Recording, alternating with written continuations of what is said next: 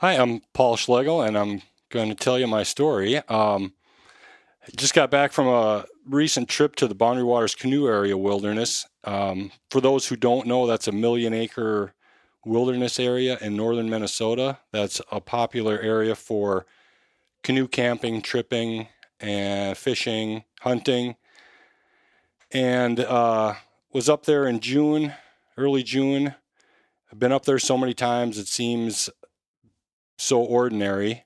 And this is a story about what happens when the unordinary happens. I was with my son, who started out the trip as a 7-year-old, and a buddy of mine from college. And we got a late start, didn't get as far in as we expected in the first couple days, which kind of turned out to be a good thing. Early one morning, my son was still sleeping. We were camped. There was a spur trail just off of a long portage. And again, for those unfamiliar, the portage trails are the trails leading between lakes. That's how you travel around. You travel by canoe and you take these trails from lake to lake. That's how you get around. Got up early in the morning, actually went running for about an hour and a half because I was near this long portage, so I got to do about an hour and a half trail run in the morning while I actually had access to a trail. Got back, had breakfast. My son was still sleeping. I said, I'm gonna portage everything ahead to the next lake so we can get a quick start when my son wakes up. And was kind of being kind of stupid in hindsight because I was in such a hurry. I wanted to get it done and get back before my son woke up. He's got to be getting close to 100 nights in a tent, so he's very comfortable with it, but still he's a little kid, and I want to be around when he wakes up. So I was in a big hurry, carrying about a 60-pound pack, and this sounds really stupid, but I was kind of half jogging, and got to a spot on the trail where there was a steep downhill that was covered in pine needles, which I can tell you now are slippery. My right foot slipped, and I didn't slip completely, have my feet go out from under me, but I was kind of skating down on my right foot, and when I hit something firm, my foot planted, and I felt a crunch, and my right leg snapped. And so there we were, a long way from safety, and I've got a broken leg. My right ankle was also dislocated. I was quite a ways from camp, and this is a wilderness area. There's no cell signal. There's no nothing. So there we are. And that was when the adventure really started.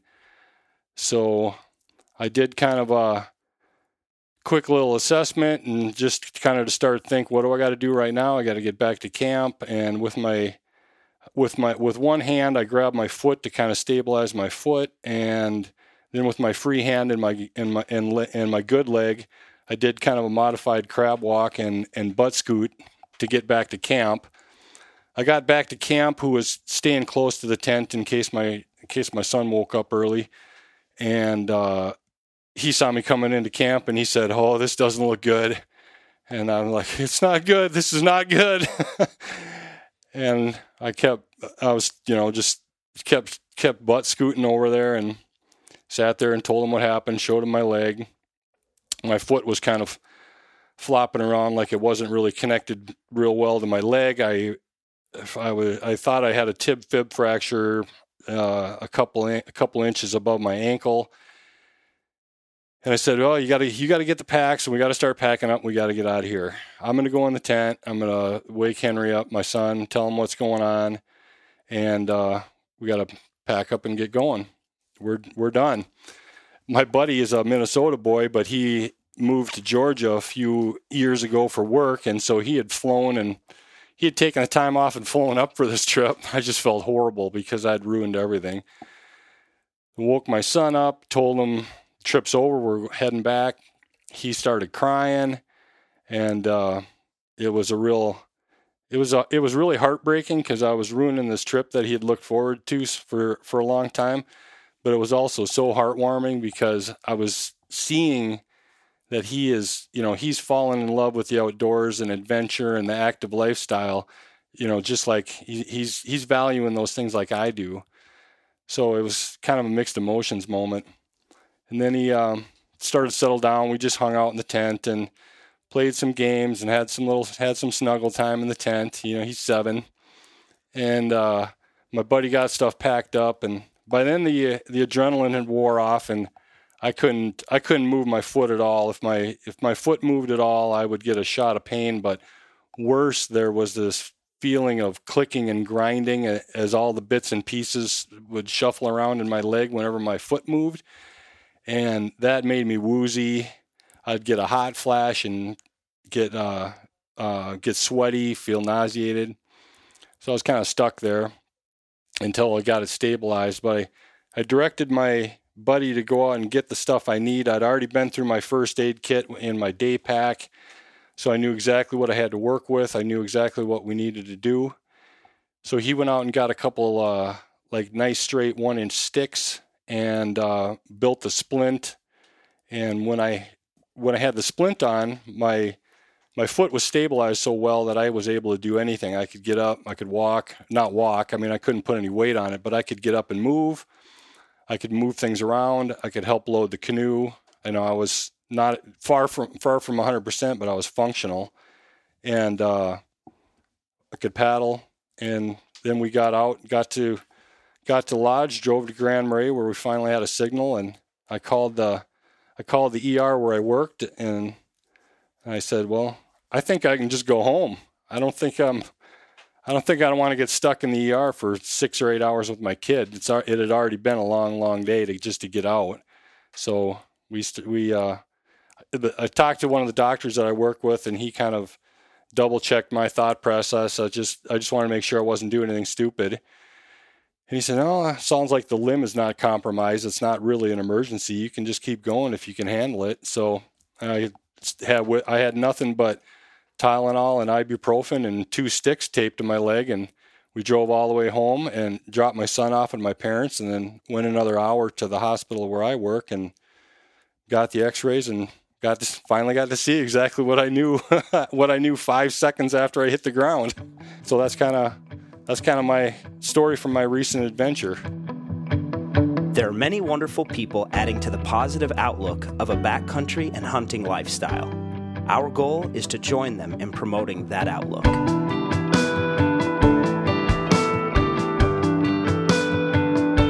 Welcome to the Backcountry Dreaming Podcast, where we share stories, tips, and tactics of our outdoor pursuits.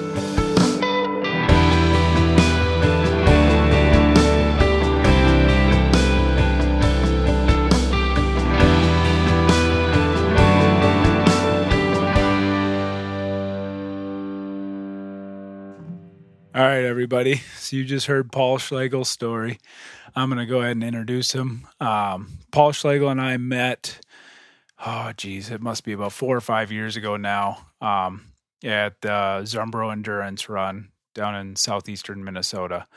Paul was running his first 100-miler, and I was there for my first 50-miler.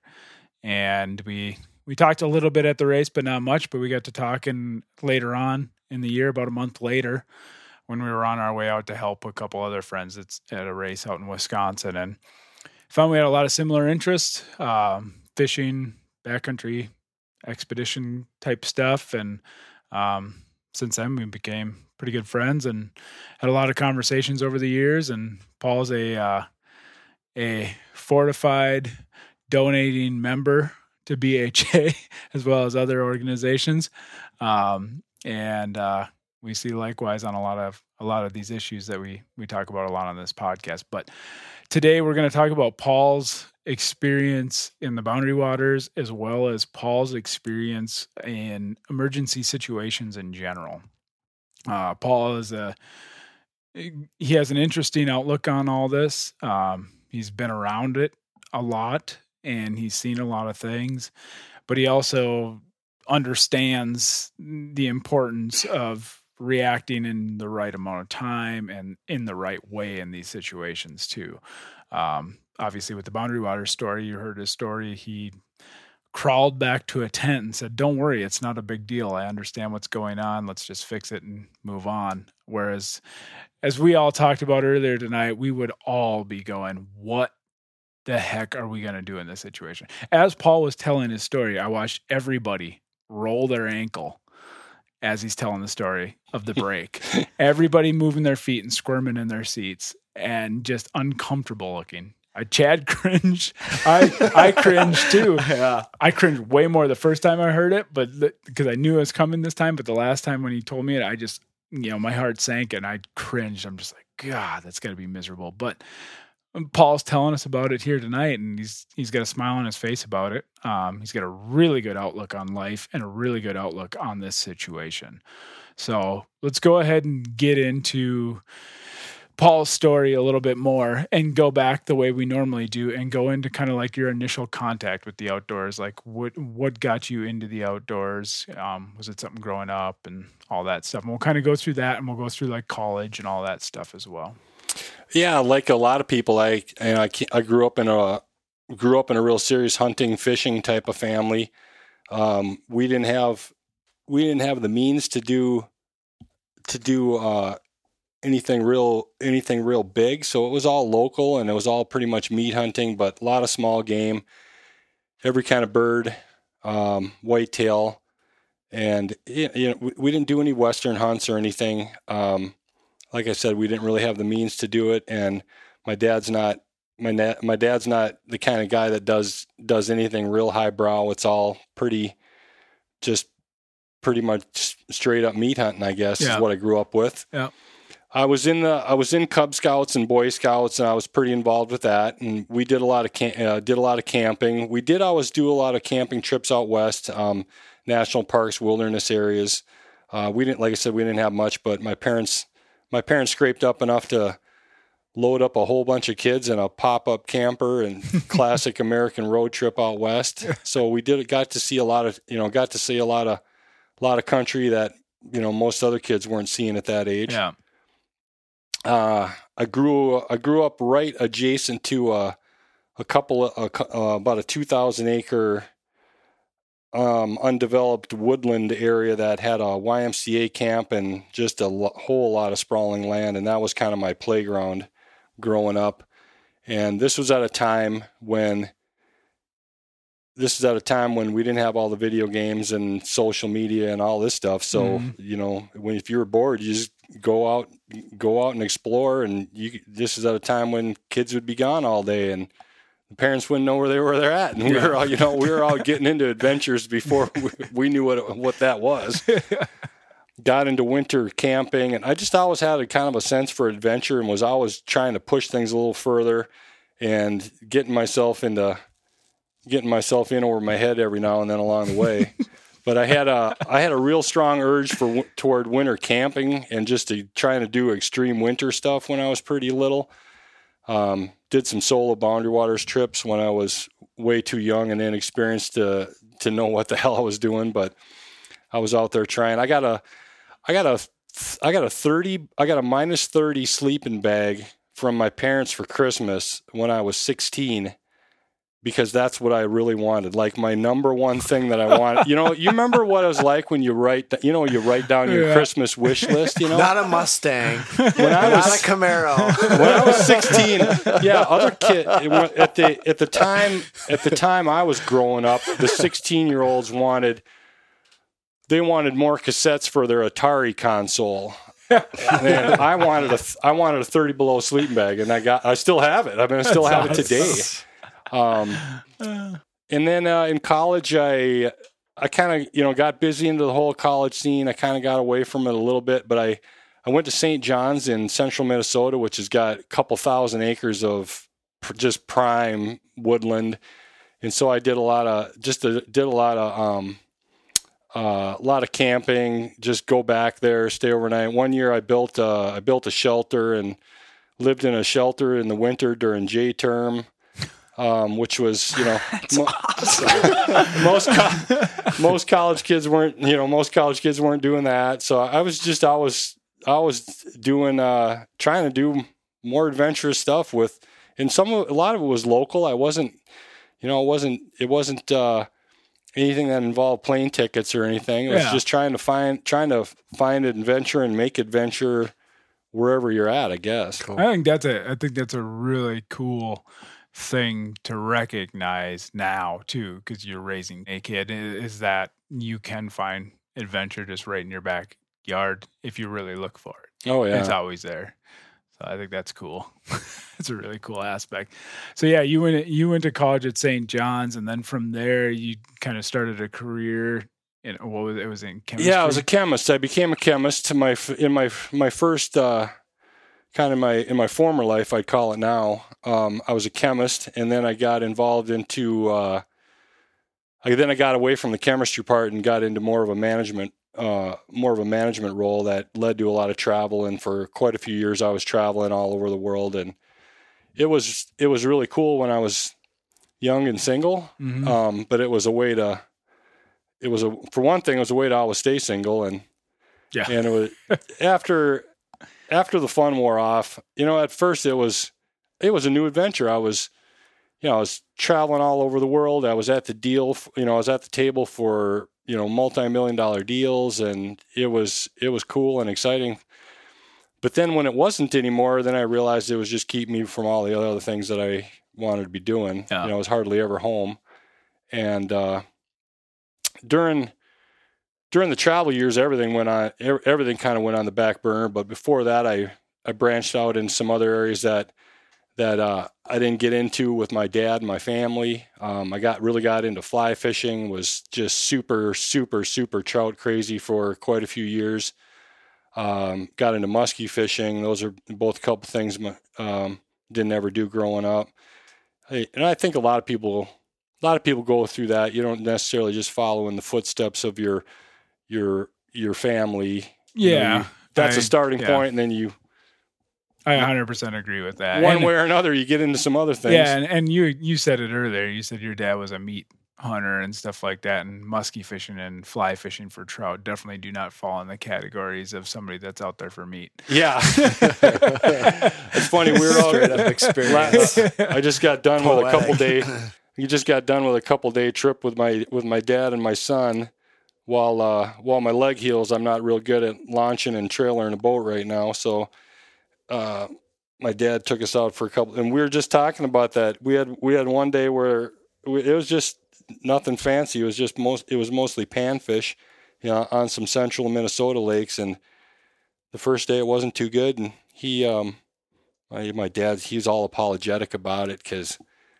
We didn't have a bunch of fish for a meal. I said, I used to muskie fish over 100 days a year.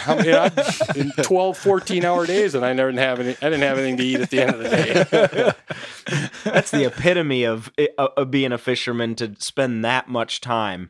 Yeah. The fishermen are usually well known for their patience, and that would be about as patient as you can get. Yeah, I think muskie and fishing that's still a really foreign. That's still just such a foreign idea to him. He's still, even after all this time, all these years, he can't wrap his brain around that at all. Yeah.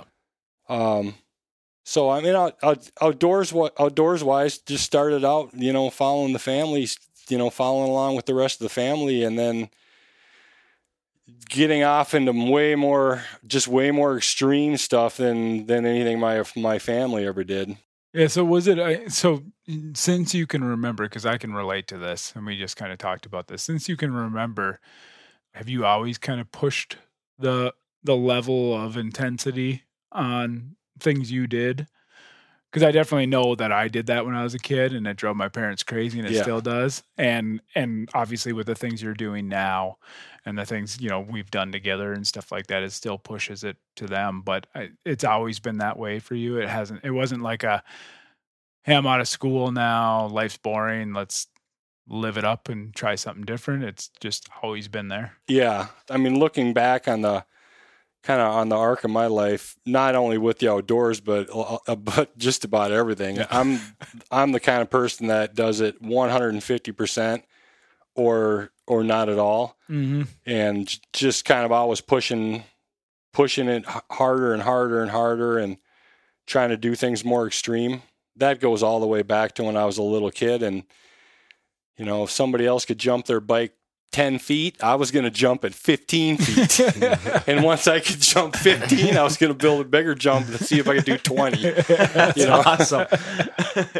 Totally. I think probably all of us sitting in this room, which this is our fullest house we've ever had. Yeah. You got myself, Brian, Rick's here, Joe's here, Chad's here, and of course Paul's telling the story. And that I think all of us here sitting, we're kind of your audience right now, listening to that Boundary Water story. But all of us are kind of kindred spirits in that pushing the limits and getting out there and kind of wanderlust and wanting to experience things. So it's cool to hear from your perspective on this is a little bit more advanced than ours in the realm of being comfortable. And I think we talked about this a little bit before we started, but just being comfortable in some of those emergency situations because you've been in enough of them now to have that perspective where I think a lot of our listeners, myself included, if some serious things happened in the backcountry, I would hope I would respond with a level head, but you don't really know until you're in that situation is the problem. Yeah. So hearing from somebody like you, this episode, I'm really excited to dig into some of this stuff because hearing from someone with that perspective, that advanced perspective, I think is important for everybody. Yeah, and that's something we haven't even really got to yet, but you kind of hit on it a little bit in your story. Is so now you made a transition and started a new career. Because like you said, you can't really ever be anything but single in the career you were in before, and that's not what you wanted. So now you obviously have a kid, you're married. So at some point you made a change, and from your chemist job to the management position, and then you went back to school to become... I'm an ER nurse. Yeah, at a time when I had already been profoundly unhappy with the wrong direction my career life had taken. I ended up, I had a surgery that I got an infection from the surgery, and it's a long story, but I had a long hospitalization, and that happened at a time when I was just desperate trying to figure out what to do next. I was miserable in the management role, and I'd also been away from the chemistry for so long that there didn't seem to be a way back. Yeah. To what there didn't seem to be a way back to what I should have stayed with in the first place. I was way too young to just grind it out to retirement. I didn't know what to do, and then I was in the hospital for a long time, and that was literally a life-changing experience. I looked around and saw all these people that were having a real meaningful impact on other people, and the more I thought about how much meaning and purpose they had in their work, the more shallow and empty and worthless my work seemed like. I was just a big, I was just a cog in a giant corporate machine, and I was in the hospital day after day after day, and just, thinking, and I thought, wow, these people, if they have a good day at work, they're making a big difference in someone else's life. What happens if I have a good day at work? I add value for a bunch of shareholders that I don't even know. Like, what am I doing? Yeah. Wow. It's cool that you came to that realization. A lot of people wouldn't take the risk to totally jump ship into something else. So from that experience, you got into the medical field then? Yeah, I was planning to go to med school, and my undergrad degree was chemistry, but all throughout high school, but then especially in college, the more chemistry I had, and I know this will sound funny to most people, but the more chemistry I had, the more I just loved it. I mean, it just lit me up. And when it came time to decide, I thought, why would I go to med school when I've already found something that I really, really, really love. Yeah. So I stuck with chemistry, and then 15 years later, ended up in the hospital trying to figure out what to do, and thought, oh, I got to figure out how to get into healthcare and figure out what would I do. And I was young enough, I might have been able to go to the med school route, but while I was there, I was talking with anyone who would spend time with me while I was trying to discern what to do with the rest of my life. And so many of the doctors and even some of the mid-levels, they had an overbearing caseload. They were on call way too much. Their job was intruding way too much into their entire life. They were stressed, seemed like a meat grinder. It was exactly what I was trying to get away from. And then in some of the other roles, there were the people that were more hands-on and lower level that were so happy with what they were doing. And as I was thinking more about it, I kind of started thinking more about nursing, and it took believe me, I mean, coming from the background I came from, it took a long time to get past the whole male nurse thing and all the stigma. It took a while, but eventually I thought, I don't care what anybody else thinks. Yeah. I'm comfortable enough in my masculinity that I don't need a profession to try to bolster my manhood. So I went for it. And also the Great Recession of 2000, 2008, 2009, that helped quite a bit too. I got the nudge that I might not have otherwise made, but when the time came, then I made the most of it. So you went back to school and went through all that, and I'm sure that was kind of another grind for you. Because did you work your old job? Yeah, I was working. I through part of it, and you know this, Joe. We talked about it before. I was also a muskie guide. Yeah. Through most of those transition years, which is kind of a weird mashup of the outdoors and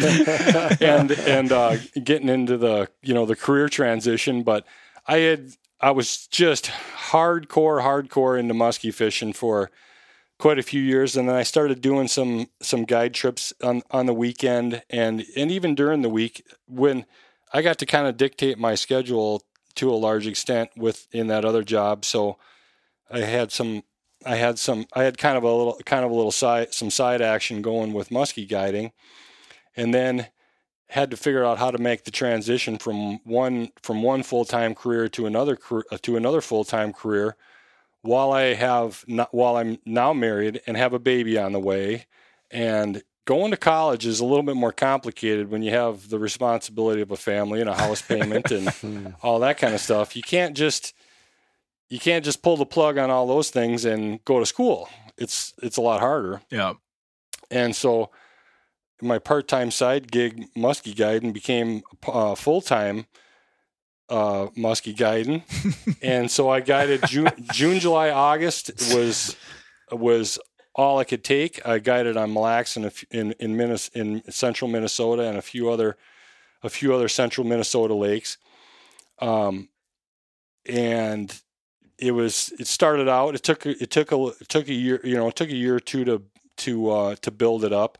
This is before social media and some of the other things really kind of took over the guiding business like it has now. Yeah. Now you have to be kind of you have to be kind of your own producer and promoter, and you got to have a YouTube channel. Well, you don't have to, but I mean a lot of people do, and that's this is long enough ago that it was before all of that stuff. So took some time to build it up, but when it was going, I mean, I was I'd have 1 or 2 days off in July or August. Otherwise, I'd be on the water 12 to 14 hours a day. And there's so many people out there that wish for that they could be out on the water that much every single day. After like 2 weeks, that's got to be misery. It's hard. I mean, and I'm sure any guide in any guide business will tell you the same thing. The people that don't get to do it that much think that is just got to be the greatest. Why would you ever leave that? Especially to go to nursing school. Yeah. Things tend to lose their passion when they become your job. Yeah, it does. And I mean, you really have got to be a people person. You got to be a teacher. You have to be a cheerleader and a coach. There's so many. It is not just going out there and chasing muskies. And a lunch lady. Yeah, you got to be at school. Yeah, and part of it is just flat out babysitting. Like do you have, people show up, they don't know what it takes to take care of themselves for a long day on the water, especially when it gets into October and November, and you got people that are in way over their head. Yeah. Everything is, it looks like a scene from The Deadliest Catch where it's so rough and there's spray. So everything has got a coat of ice on it.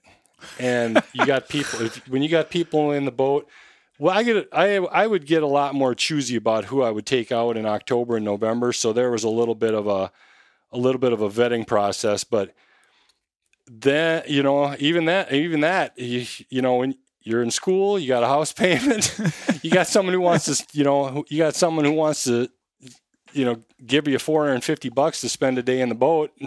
Most of the time I would take it. Yeah. Sometimes I regretted it. There was days when there was no amount of money that would have made up for what I had to put up with on a day. And that's when it becomes a job. Yeah. It's not like it was when you're fishing by yourself or with your buddies. Yeah. That helped. I mean, that really helped a lot though later in life, like with my son and even fishing with my friends. That during those years when it comes to fishing, I really just got it all out of my system. I mean, I caught huge muskies. I put other people on huge muskies and tons of them. And I just got to do it all in those years. And now I'm so laid back when I go fishing. I'm just happy to be out. It just, those years just kind of matured me like 30 or 40 years. Now I'm just like an old guy. Or what I imagine it's like being an old guy where it's just like, God, it's just nice to be alive today. And I'm just out in the water.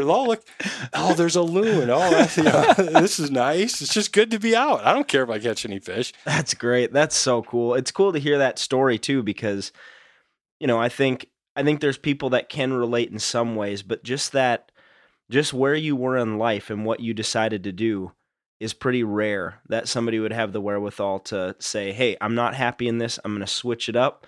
And then to go to school, be married, have a baby on the way, guiding muskies. It sounds like, it sounds like a movie, kind of like this guy that's doing all these things. And I wanted to get in a little bit to, as we move forward, your ER experience and how that has kind of matured you and helped you as an outdoorsman, and even what you've done in the trail running community. Some of the stories surrounding that, I know Joe has mentioned some things to us, and I think that'll be a takeaway for our listeners to hear your perspective on those things and kind of just where you're coming from with some of that and the things that you've seen and your thoughts on some of that. So what you started your ER nursing career, and you mentioned this earlier, and I was like, anybody who's listening, and you said you had to kind of deal with being a nurse and being a man. Anybody who would have anything to say about that, let them walk into an ER room for a day and then see how much of a man they are. Yeah, right. There are areas of nursing where there are a lot more men, where men are a lot more prevalent, and ER is one of them. And it's also for the adrenaline junkie kind of person, which is what muskie fishing is. And that's what, all the other things pushing to the extreme is what I was all about. So it became a really good fit for me. Like if I'm not just like, when things are the craziest, that seems to be when I hit my flow state. Yeah. Like the crazier it gets, just the more focused and that's just when I'm at my best. When it's just kind of mellow, that's when I feel like when I'm sloppier, I'm not as focused. It's just like everything else, when it's kind of going to the limit, that's when I like it the best. Yeah, and I've noticed that with certain things at work for me over the years, and I call it control and chaos. That's what it is for me, is when crap hits the fan and we're so overwhelmed with stuff that we can't handle it. That's kind of where I'm like, all right, well, we have to buckle down and just take care of it. Mm-hmm. And I seem to do better in those situations than the situations of, we got a couple things to do here and there. Well, we'll just let them sit for a couple days. So I kind of get where you're coming from, where the chaos comes in. It's almost like you're forced to just sit and focus and tackle each task one at a time. Is that how you decided upon being an ER nurse instead of maybe intensive care, where for the most part they're probably, asleep or I guess I don't really have that. No, there's some. Well, I had some ideas of what I thought I would like, but as much as I could, I tried to keep an open mind when I went through clinic. You have clinical experience and you rotate through a whole bunch of different areas. So you are given kind of just a real broad base of experience. And that's also your time to kind of get to try different things out. And I really liked it. But back to what you were pointing to about that time of my life, that was when I really got into ultra running and nursing school. It was a transition, and it was just a huge transition in so many different ways. In fact, I did my first trail run, my first trail ultra marathon when I was doing the prerequisite classes before I'd even got into the nursing program part of it. And I'd always been a trail runner. I live within running distance of a state park that's got about 30 miles of trail. And so I was always a trail runner before I even knew that was a thing. Yeah. And this was, a lot of the people that have just gotten into it now would think this is funny, but this is back in the days when you'd still sign up for a race by mailing in an application and doing the check. Yeah, with a check. Exactly. There was no online sign up, and you couldn't, if you wanted to check somebody out, you couldn't just look at their ultra sign up and see what races they'd done and nothing like that. It was all on paper, and there wasn't even, the results weren't even online at that time. It was all, it was all pretty old school. But I, like a lot of people, I got into trail running in kind of a boom time after the, I just forgot the name of the Born to Run. Yeah, Born to Run book series. That honestly had it sounds kind of cheesy, but that honestly had quite a bit of influence in me. In high school and college, I was like football, wrestler, and lifted weights. And I weighed 50 pounds more than I do now.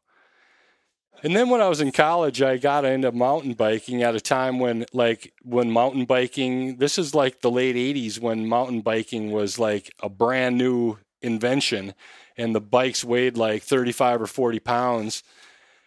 And I loved it, man. I just loved it. And then when I got out of college, I wanted to get a road bike.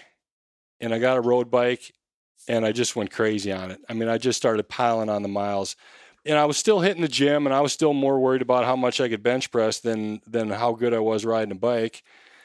But after doing that for a few years, then I started, I thought, God, I really like this. And I think I could be good at it if I really tried. And so I quit. So I'd quit lifting weights. I'd do push-ups, pull-ups, just body weight stuff once a week. And I just started doing tons of cardio. And that was how I got into ultra and endurance sports. And I did triathlon for a long, long time. That came after cycling and then triathlon. And then I had that long hospitalization that kind of led me to the career change. I had a long series of knee surgeries. I was in the hospital for weeks and had a total of 7 knee surgeries to take care of an infection that I got from the initial surgery, and then try to just restore what was left of my knee. And after I got out of the hospital, I had a PICC line in my arm. I had a line that went all the way to my heart, and I was on IV antibiotics for 2 months after I got out of the hospital. I had a little pack, and I had to change my IV bag a couple times a week, and I didn't walk for 6 months. It was that whole. I mean, not only that because it led me to a career change, but it was life changing in a whole bunch of ways. Kind of met my wife just before all that stuff happened, and before that I just kind of always burned through one girlfriend after another, and that slowed me down. And I need somebody to help out. So Julie, stick around. I probably wouldn't have got married. I probably would have never had a family. I probably would have never slowed down. If all just that get them stuff on one leg and that's it. That's a trick with Paul. I came out of all that and I couldn't ride a bike. And so then I got it more, but I could run. Everything turned out the opposite of what they told me. And so then I ran and I got into trail running but I got into racing right about the same time that I was just before nursing school. I ran the Superior 50, and then I did a 100K. That's also up on the Superior hiking trail, and then I did my first 100-miler. And while I was still in my first semester doing the prereqs, I found out about winter racing in the strangest way. One of my classmates that I had in microbiology, she was my lab partner in micro lab. And, you go there and you do your experiment. Everyone's had some high school or college science. You go there and you do your experiment, but you also got time to BS and chit chat. So somehow the topic of running comes up and it's like, oh yeah, I'm a runner too. And oh yeah, I mostly just do trail running, but yeah, I run quite a bit. Really? I'm a trail runner too. That's all I do. I don't ever run on the road. And it just goes back and forth, and we find out we're both getting into trail running. We're both at the same place. And I'm like, yeah, as a matter of fact, I got my first trail race coming up pretty soon. It's the Superior 50. And she says, really? I'm doing the marathon. And it was her first race. Nice. So we go up, and the conversation goes a little further, and I said, yeah, I know this sounds crazy to people, but I'm going to run a 100-miler. This is just the start. Yeah. She said, oh, I don't think that's crazy. If you do a 100-miler, you should really do Arrowhead. And she's from way out. Which is completely different. Yeah. She's from way up in nowhere. She grew up in a logging family in northern Minnesota, grew up in the middle of nowhere. And the Arrowhead practically went through her backyard. But I'm like, Arrowhead, what's that? And so I look it up, and some time's gone by, so now the internet has come along, and you can look up a race on a website. So I look up this Arrowhead thing, and it's a 135-mile winter race, which is that's held during what is statistically the coldest week of the whole year in northern Minnesota. It's 135 miles from International Falls to Tower, Minnesota, and it's all on trail. Mostly, almost completely unsupported. I looked this up and I thought, there's no way in hell I'm ever doing that. So a week later, we had Microlab, and I said, yeah, I looked up that Arrowhead thing. There's no way I could do that. And then I did my first 100, and I did another 100, and then it just hit me. I was just like, I got to do these winter races. We got back up though, because it was after your first 100 that you started talking about it. Because it was on the way to Kettle, you started talking to me about it, and you said, you're a bigger frame guy. You'd probably be pretty good at these winter races too. You should really check these out. Paul was looking for a tag along. Someone else to sign up too. This was, to kind of set the stage a little bit. I did some 100-milers, and then I did some 100-milers, and then I was planning to do the following. I had one more year of just getting some more experience, and then the following year I was planning to do the Gnarly Bandit, which is a Minnesota and Wisconsin series of races. It's 400 milers and 100K, all fairly close together in one summer. It's pretty tough. There's not very many people that get through it.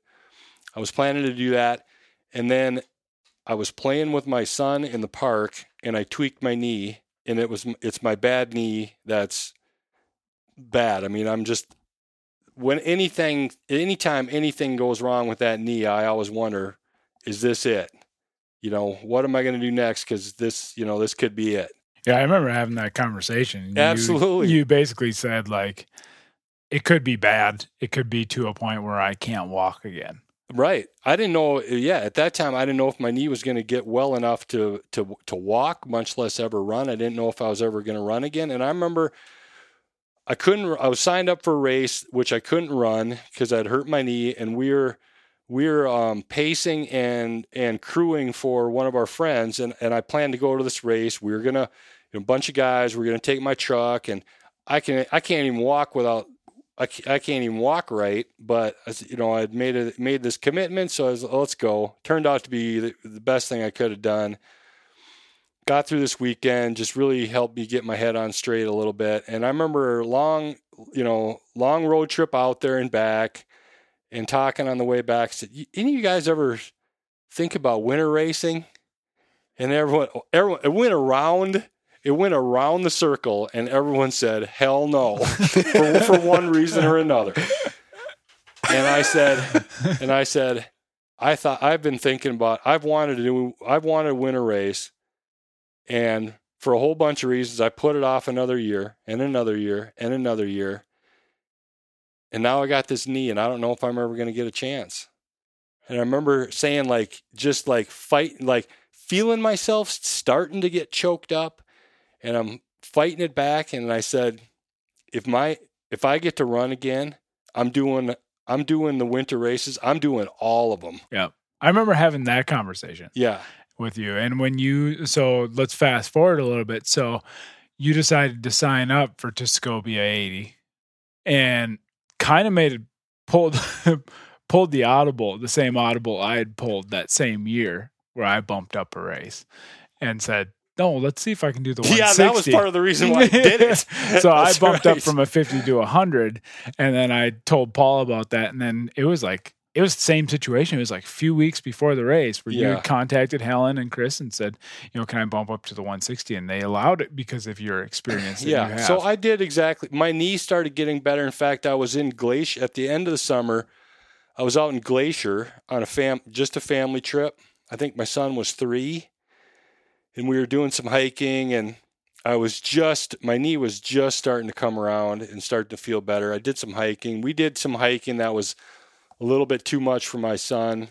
There was a couple times where I had him up on my shoulders, and I was doing the last couple miles with my kid on my shoulder, and I was really worried about my knee, really worried. But the next day it was okay, and I thought, I'm going to go run. I don't have any of my running gear. I don't have my vest. I don't have a hand bottle, nothing. I just went out and ran, and it was great. Was that the grizzly bear? Was that the grizzly bear? Yeah. Yeah, you should not go running by yourself in grizzly country. That is Paul's got a problem. He just that runs is a into really problems. dumb thing to do. I'm sure most of the people that listen to your show know enough about grizzly country to know that's a bad idea. And I knew it was a bad idea too, but I was so antsy to test it out and get out there that I said, "Oh man!" I had done umpteen trips in Alaska, backcountry fishing, never seen a bear. And same thing, Yellowstone, Slough Creek, backcountry fly fishing trips, all over the place. Never seen a bear. I'd cut some really fresh looking tracks, like it's raining, and this is like, holy crap, this is fresh. And seeing bears from the road, but I'd never seen them. I did all this stuff, never seen a bear. So I mean, I thought I didn't just take off without thinking about it. I thought, I am not going to see a bear. I mean, I've done all this stuff and never seen a bear. So I leave from the campground like usual. When I'm camping with my family, I'd get up at like 5 and run. I'd run from like 5 to 9, which is about when they're finally waking up and getting going. So I get up at 5 and I do this run up to this high alpine lake. So it's all up to this lake and then all back down. And then I'm on the way up and I'm paralleling this river, and it's just waterfall after waterfall. It's so cool. It's hard to convey how happy I am to be running again. Yeah. To have it, just to be able to lose it and get it back again, it just makes you appreciate things more, in a profound way, and makes you realize how you take everything for granted. Yeah.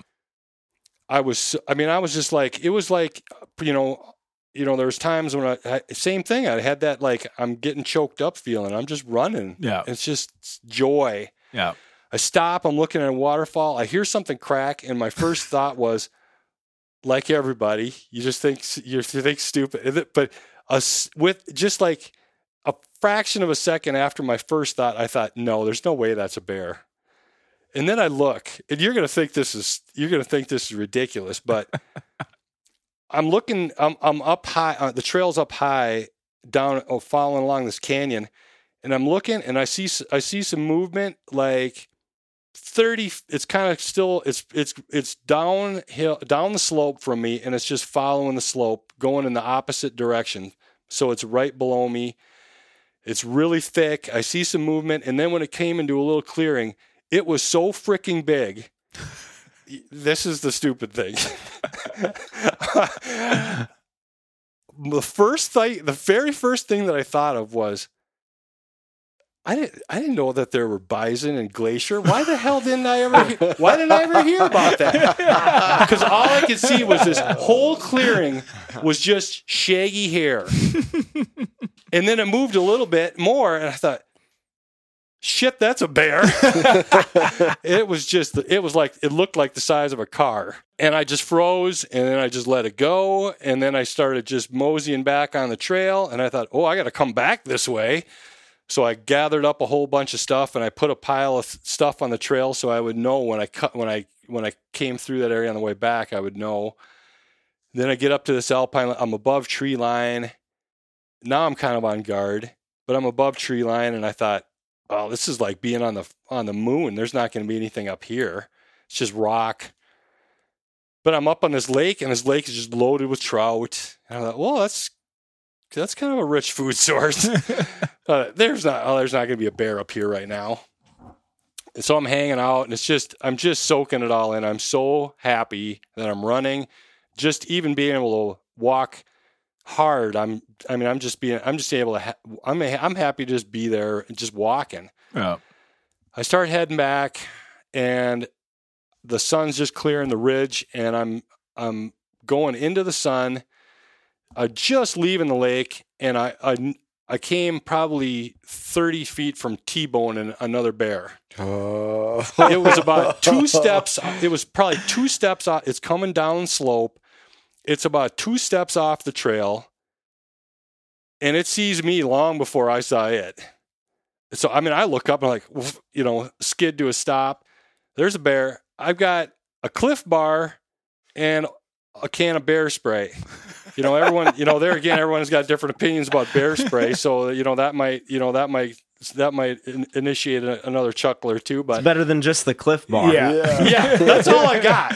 And my phone, and I take a couple steps back. I pulled the little plastic clip off my bear spray, and I just start talking to the bear and say, "Hey, bear, good morning, bear." The bear gets on. Now the bear's on the trail, and it takes a few steps toward me. And I'm just I'm standing, I'm upright and just kind of slowly, I don't know if this is all complies with the latest and greatest prevailing theory of what to do in a grizzly encounter, but I'm just talking to the bear, and the bear's kind of like doing this chomping motion with its mouth, like it's kind of like tasting the air. And I can see it's like salivating, and I'm like, oh, this is getting exciting.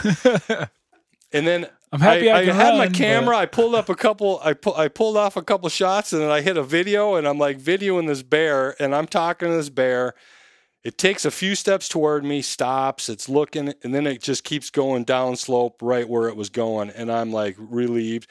And then I kind of turn the camera and I kind of narrate, like, I just saw this bear, and I saw this, and I'm like, now the adrenaline's kicking in, and I'm just trembling. It's crazy when you run into a bear like that. There's something about that is just unlike anything else, and being that close, like what you just described. You did everything right.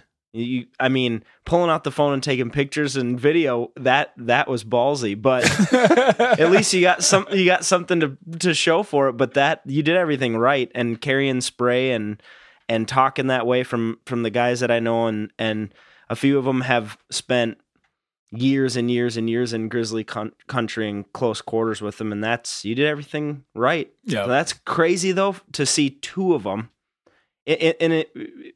Do you have any idea if it was the same one? No, the second one was a lot smaller. It was definitely a grizzly, but it was a lot smaller. The first one was massive. It was crazy how big that thing was. Wow. That's cool. That's a cool story though. Yeah. Out on a trail run, I ran into 2 grizzlies while I was out there.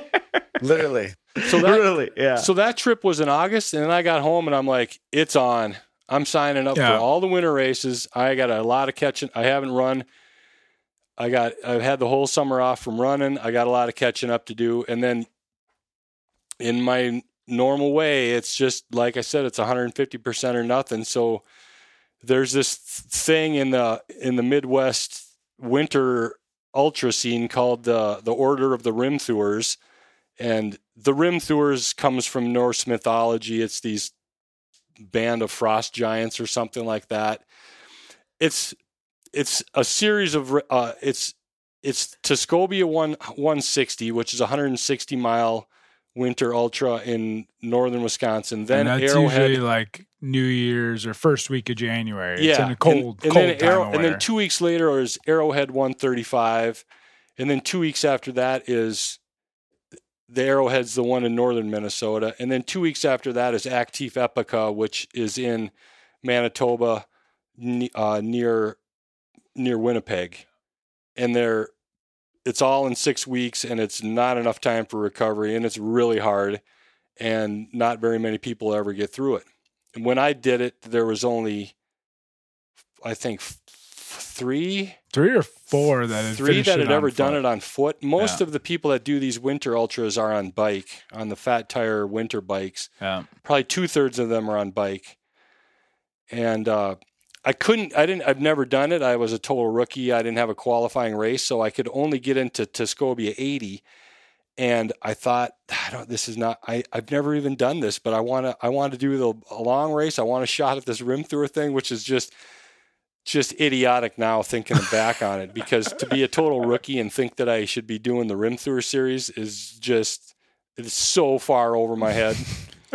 But I petitioned my way into the 160 based on a bunch of winter experience and something else I said in this carefully composed email that I sent the race directors. None of it was BS, but I said something. I know the one thing that resonated with one of the race directors was that I said, I know that I can finish the 80. There's no doubt about it. I don't know if I can do the 160, but I'll get to the turnaround, and if I can't do, if I'm dead, I'm going to play it safe and hang back, because I got other races, and this is the time when I need to learn and work my way up like I'm supposed to. I won't put your race at risk, but I would rather, if I stop at the halfway point and I'm signed up for the 160, it would count as a DNF. And I said I would rather DNF courageously trying the 160 than to just finish the 80. Yeah. That's cool. So they let me in, and then I went on to finish all three of them. And the first one was hard, but it only got worse. I had a medical emergency in the second race, and that carried into the third race. I was weak and probably shouldn't have even been starting the third race, but I finished them all. And at that time, it was without a doubt my greatest accomplishment in endurance sports. Yeah, and in that situation with the order, I think nobody of their right mind should be finishing all three of them. It's to recover from, like you said, the recovery time, 6 weeks, and you're doing almost 500 miles in 6 weeks of pulling a sled with your winter gear in it or backpack and Actif or whatever. Yeah. But you're pulling weight. You're not just running a flat course. I mean, Tuscobia for the most part is flat, but Arrowhead's not a flat course. It's not an easy course. And all these are remote, tough to get to. So, Tuscobia, I guess, is not, there is towns along the way, but for the most part, you're out there by yourself. Yeah, you got to know how to take care of yourself. Yeah. Most people, this is kind of a subgroup of crazy extreme people, so no one will know, and I'm sure I should back up, no one will know what I'm talking about. You're on foot, but there's a required there's a required gear list that you have to have with you. So you're running and honestly more often you're just like real fast power hiking it. Yeah. But you're pulling a sled. There are special racing sleds that are made for this. It's called a pulk. Like you would bring things into the backcountry in a lot of places, but these are a little bit more race specific. And you have a whole bunch of you have a stove and insulated bottles and a minimum amount of food and a bivy sack and the required sleep-in bag and so forth. So you're basically set up so that if something happens, you can survive for 24 hours. Basically, is how it's at least, set up. And the kind of the ethos of the whole sport is self-rescue. If something happens, if you're exhausted, if you get stuck in a blizzard, if something happens, you can just hunker down and get to the next checkpoint, but you get yourself out. Nobody's going to come get you. And it just gets it becomes more and more that way the harder it gets when you get into the big races like Iditarod. Well, and that's what I was just going to get to. We should fast forward and get to that because this last year you had the opportunity. I don't remember did you get it from winning Tuscobia? I won Tuscobia 2 years ago. I went back and it was a real hard year. The conditions were real extreme. There were a lot of fast and more experienced people that weren't there. That was definitely a part of it. I mean, I definitely am I'm not even close to being in the top echelon of this sport, but it was really tough and it was kind of a race of attrition. It had an extremely low finish rate for that race. And I was the fastest of the people that finished. But a year before that, I will say to give myself a little bit of credit, I told my wife, I said, I think I can win that race. The next time I go, I'm really going to be ready, and I'm going to race to win. Yeah. I'm not going to be there to just finish. Yeah. And the year you won, was it 5 people that finished the 160 in the male category? I think there was a total of 5. There was, I think, 4 guys and a woman. Yeah. It was humidity and cold. Yeah, and it was hard. Wow. It was 28 below, super humid. So I mean, just everything was soaked. Just a massive crust of ice and frost. Like you couldn't open your jacket. Like problems that I had never had before were all of a sudden like, oh my God, I can't. Zippers don't work. Nothing works. Problems nobody should ever have to deal with. Yeah, you're just stuck. So. But you got to problem solve it. Okay, now what? I mean, this is bad. It's like middle of the night. I haven't slept in like 40 hours. I have got a zero bag because my wife raced that year. She had my super good Feathered Friends minus 25 bag. I had the zero bag because I wanted to race fast and light, and I was racing to win. And it was 28 below, and I had a zero bag, and I was dead, and I couldn't stop to bivvy. I mean, I had to keep moving. Yeah, you have to. I had zero. Situation. I had no choice. I was 120, 125 miles into that race, like 40 hours, 40 hours on my feet, and stopping was not an option. Yeah. There was no slowing down. Yeah. I had every stitch of clothing on. There was nothing to do but keep going. It was awful. So you won that, and then I won that race, and that is a golden ticket race. The winners of each category are drawn, and the winner gets a guaranteed entry into the Iditarod Trail Invitational 350, which is, I mean, there's like no official world championship for this kind of race, but it's probably as close as there is. Yeah, it's the best of the best. Have done that race and are at that race, and it was a dream that I thought. I mean, it was a dream race that I thought I'd never reach. Yeah, but did. And that was 350 miles on the Iditarod Trail on foot. On foot, same scenario, except that race there's nothing required. Yeah, they let you do whatever you want. If you want to do it with nothing but the clothes on your back, no one's going to stop you.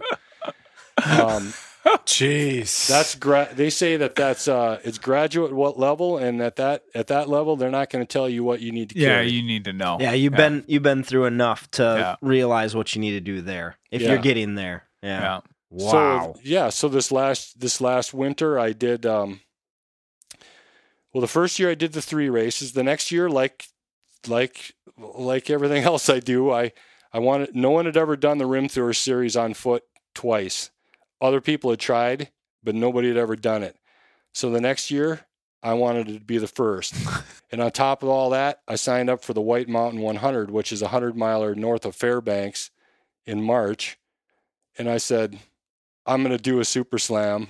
Not only am I going to be the first rim thrower, two-time rim thrower on foot, but I'm going to do another one for a Super Slam, and I did. And wow, that is. Then this year awesome. I did the ITI 350, and it's way more remote, way more extreme. There is nobody that's going to save your butt if you get into trouble. There's no race directors, checking you at aid stations. There's no one out patrolling the course on snowmobiles like there are in the other races. There's no towns. There's no nothing. It is in the middle of nowhere. And that one, they bush flight the stuff out.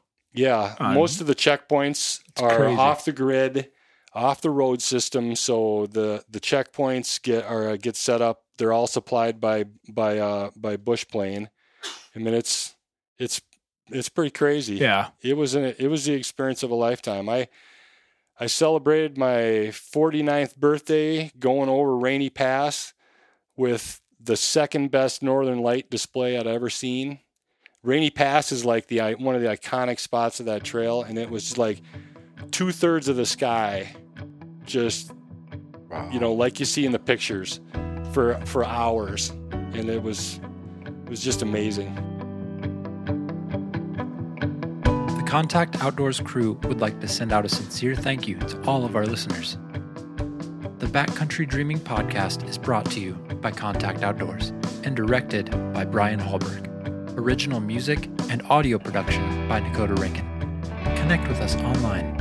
Links to our website, Instagram, and Facebook can be found in the show notes.